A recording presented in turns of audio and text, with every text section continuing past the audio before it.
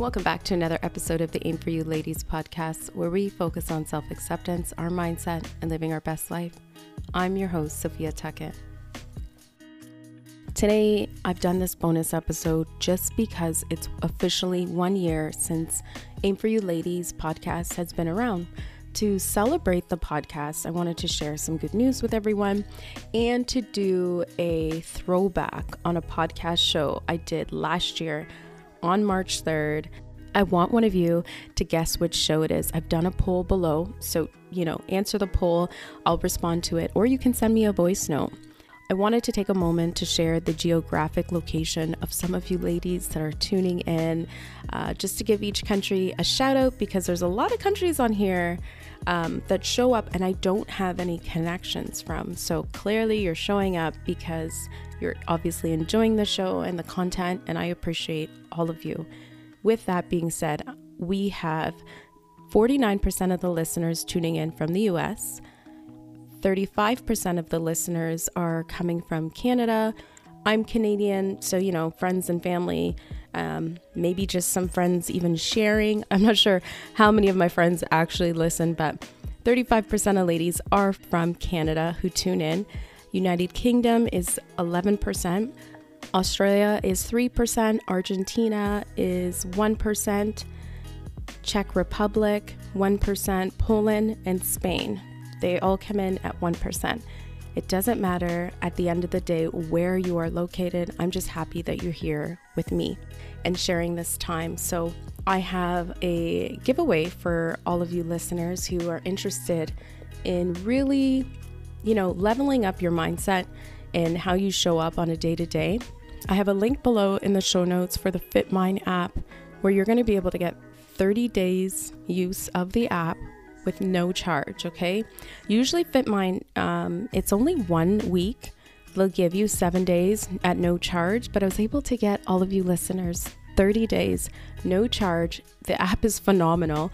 I have been meditating now for a few years consistently, and this app is next level because it has a beginner stage where you walk through, you start slow. There's breathing section, there's challenges, daily challenges you can sign up with. There's so much on this app. I encourage all of you ladies that are just looking to do something new, something different, to level up your mindset, how you show up in your relationships each and every day, to check out the app. I want to just really share my gratitude and appreciation for all of you listeners worldwide. The podcast wouldn't be here if it wasn't for you. So thanks again for tuning in week over week. Hit the subscribe button so you never miss an episode, ladies, and share the podcast from time to time to help, bring more awareness to the Aim for You podcast. So like I said, today, it's a throwback. I want to know who can recognize this show. Maybe you can't, and that's okay, but you might want to go back to the very beginning, which is a lot of scrolling, and see, what show it is, and hit me up. Let me know what your thoughts are. See what you got. See if you get it right. Talk soon, and let's dive into this throwback today.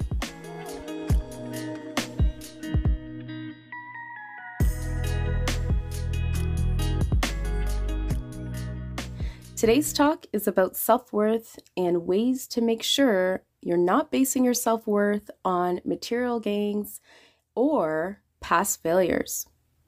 Stick around to the end of today's episode. It's packed with delicious takeaways. Our thoughts, feelings, and behaviors are closely tied into how we view our worthiness as human beings. Somehow material gains have been woven into how we value ourselves. Don't ask me why, I'm not sure. From cars, homes, social status, money, relationships, and careers are just a handful of ways society has shown us we need these things to feel worthy. But it means nothing.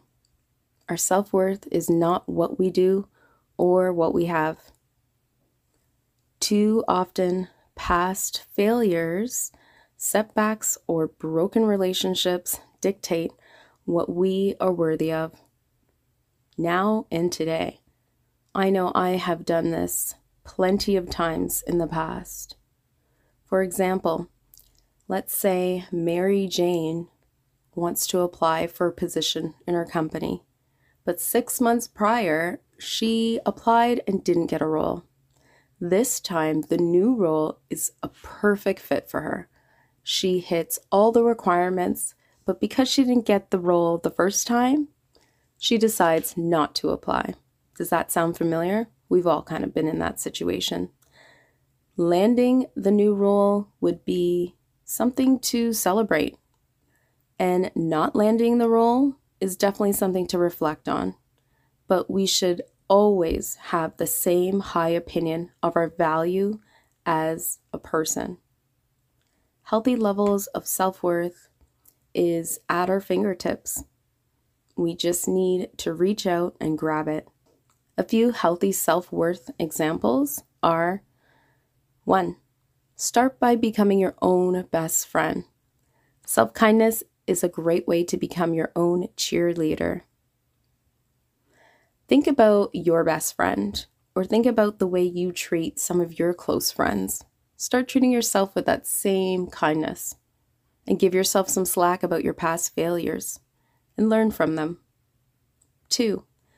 Tame your inner critic. We all have a nagging voice in our heads, letting us know one way or another how we're not ready, good enough, or builds up a story how we might fail if we move forward with a new goal. It could be even a position, applying for a new role. I'm going to share with you a short story that I recently had to deal with. Starting this podcast was a little bit of a struggle for me. It took me 2 weeks to start recording. Although I already had done the research, I already had a theme, I already knew everything I wanted to do, I was hesitant, and it was my inner critic holding me back. Self-doubt and focusing too much on no one's going to listen, how am I going to sound, all of that, which doesn't matter. I went back to my why I was starting this podcast, who was my focus, the woman that will potentially gain and thrive with the material that I come up with in this podcast. I had to really set my inner critic on the back seat and move forward with this goal, because my why was bigger than the fear of nobody listening. And here I am. I'm recording, aren't I? Another great tip for the inner critic is to talk to yourself, okay? And although you may seem crazy to family and friends around you, but when you're in your home at a silent time, just take a moment and speak out loud to yourself. If your inner critic's telling you or building up a story in your head how you're not good enough and you're going to fail, you need to just question that and say, how realistic is this? I have all the tools. I'm ready. I'm optimistic. How realistic is it that you fail? Majority of the time, it's just learning experiences, and you might have to pivot, take a new approach, but it's only a failure if you give up. So try speaking to yourself when it comes to your inner critic trying to hinder you on not stepping forward in something you intend to accomplish. Number 3, Adam Siniksky is a self-worth guru, and he suggests increasing your self-understanding is a vital step to increasing your self-worth. Get to know yourself on a deep level with these questions that Adam has shared. Who am I? I am not. How am I? How am I in the world? How does others see me? What key life moments define who I am? What brings me the most passion, fulfillment, and joy? So these are great questions to reflect on, building that closeness and self-awareness of who you are and what you like. And I think it's a great suggestion. I just want to recap the 3 takeaways for today.